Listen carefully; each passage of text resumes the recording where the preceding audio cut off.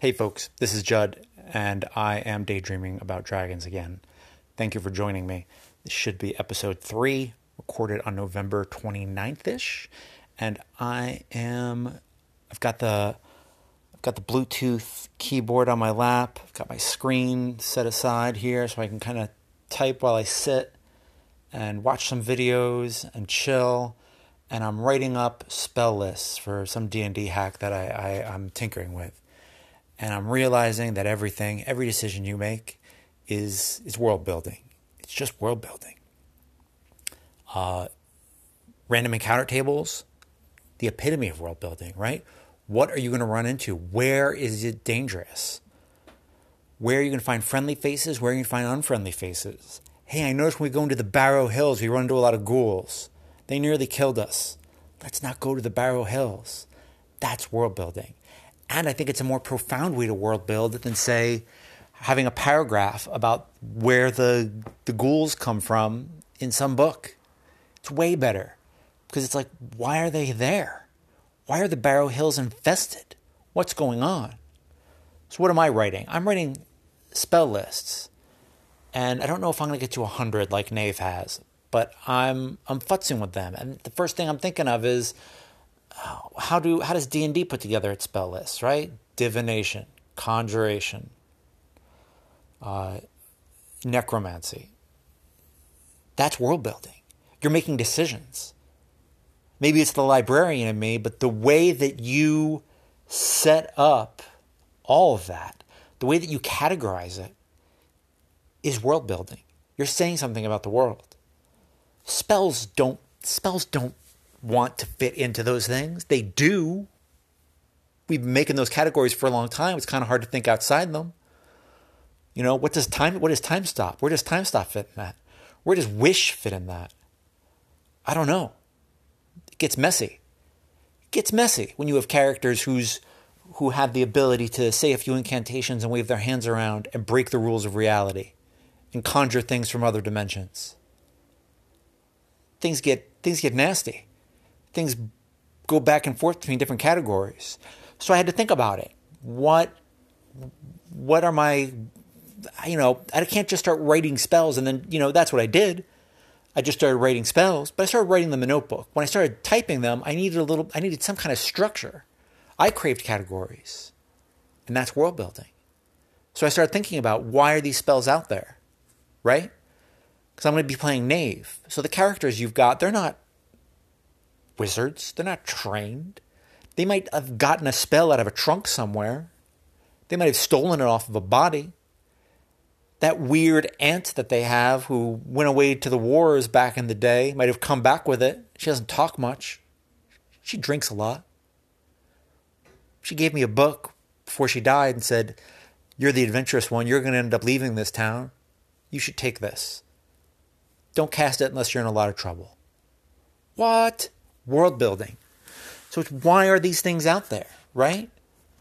It's like, finding arrowheads on old sites, old battlefield sites. Why are they here?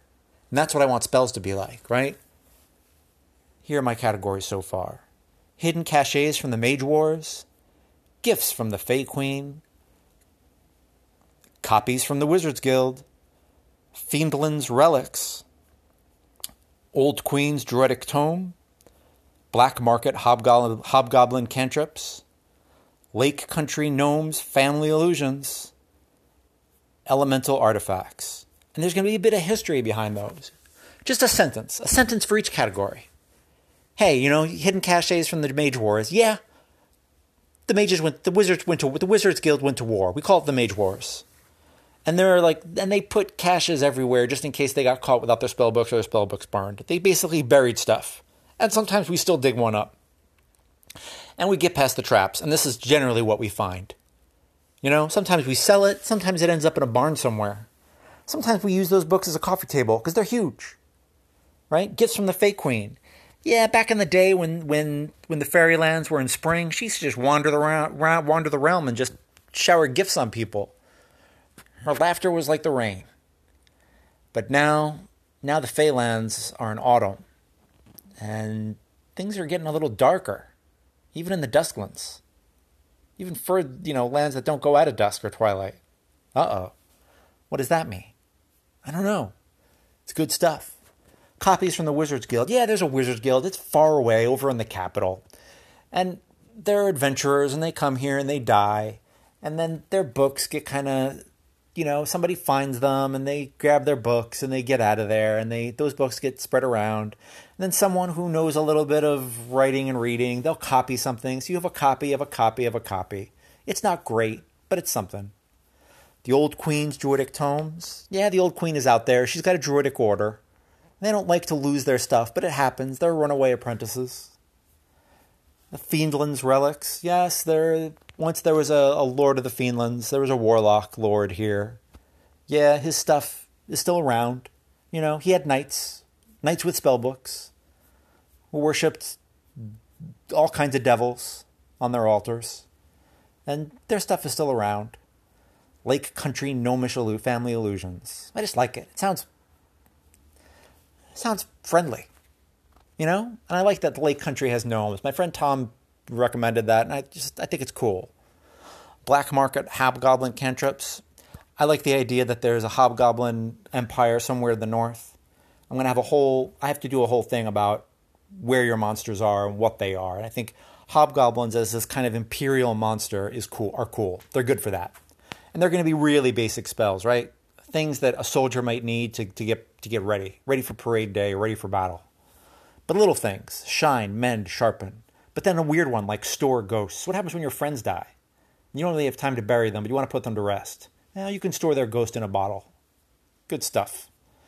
And elemental artifacts are just going to be things from way back in the day, way back, when the gods and the elementals went to war. Yeah, there's still stuff around from then. There still is.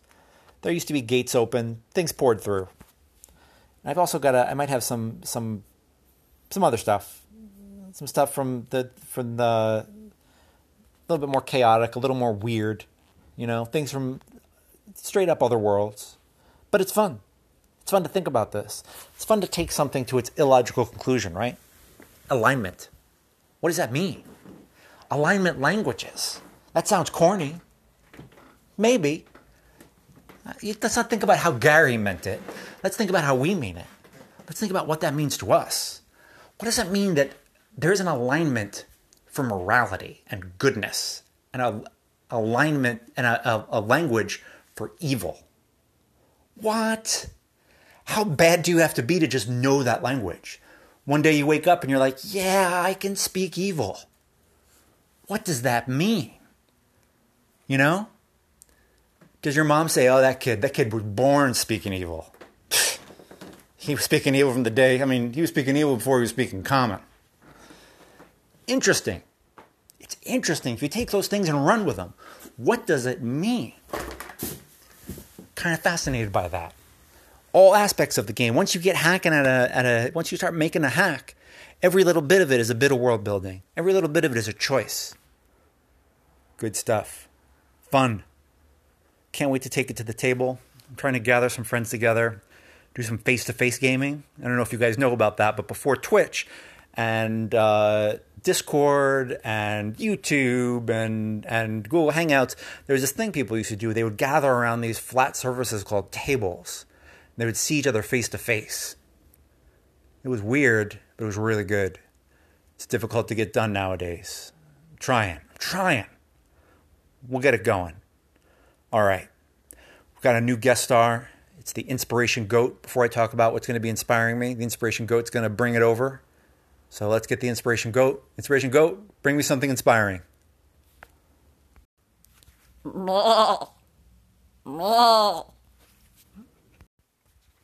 Thank you, Inspiration Goat. And we've got a weird one today. It's not a book. It's not a movie. It's not a piece of music. It's not an album. It is a Twitter account called D&D Skill Checks. And I think most of the time when the Inspiration Goat brings me something, it'll be, more of a piece of media. But this is one I want to talk about. And D&D Skill Checks, at DND Skill Check, all one word,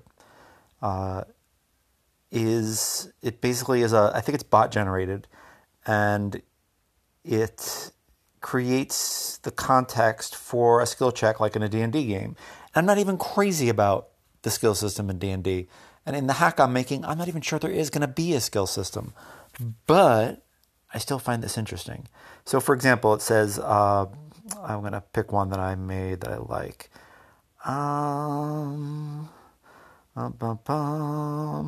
Let's find one that's good. Salorn tries a DC 24 Constitution skill check against the Dragon Cult. She rolls a 24. What happens next? Now, there's not much there, right? What is the Constitution check for? Against the whole cult? What's going on, right? So you got to give context. And I like it. It's kind of a writing exercise, but what it makes you do is it makes you give context to successes and failures. And I think that's a really, really valuable GM skill to work on. I think it's fun. And I think in the making of it, there could be some fun conversations about gaming. I will put a link to a moment that I've created on my Twitter account. And you'll be able to see a bunch of them that I've written. And you can click through to there and get your own and start responding to your own. And if you do, at me on Twitter, I'm Judd_of_Cryos, Kryos. I'll put a link to that too. And you'll be able to see it in the moment that I link you to. And let me know what you're doing. Show me. Say, hey, Judd, this is what I'm doing. You know, this is interesting. Or not interesting. Or whatever it is. And I think there are interesting gaming conversations to be had with this. And the reason why is it's like an isolation exercise, right? It's like the curls of DMing muscles, right? You're just working the biceps. You're just working this one little thing, which is how do I deal with success and how do I deal with failure at the table? That's really important. That's a really important skill to work on. And I think it's an interesting, fun thing to do. So, I mean, the way I have it set up now is I use TweetDeck, right?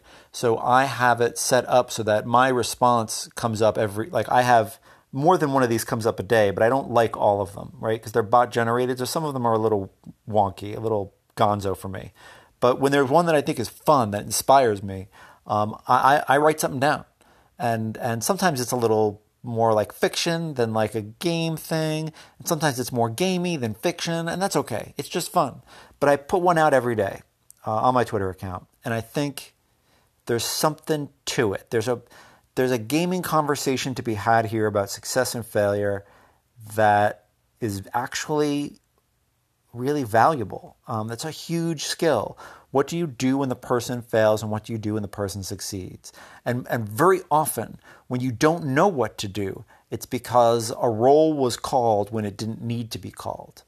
And that's a whole other skill, right? That's a whole other muscle group that we need to think about. Is when do we call for a roll and when do we say, you know what, you did it? Or, you know what, tell me more about what you're doing here, right? Because the example everyone always says is like, oh, I try to jump to the moon. Okay, you jump as high as you can and you land and you can't get to the moon.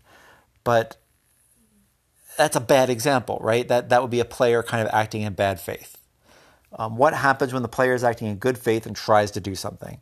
And what the GM needs to ask questions. And sometimes as the GM, we need to get the player, GM, DM, referee, whatever, we need to ask the player, our fellow player, to ask more questions. Be like, you know what? I'm not sure you have enough context for this.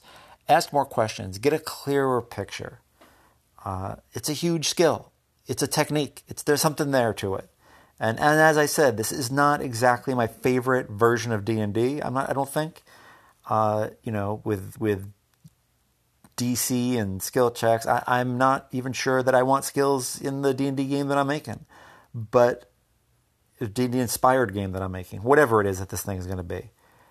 But I still think this is a really valuable thing. I just ran a game of Burning Wheel, and there was so much failure in it that I ended up feeling bad.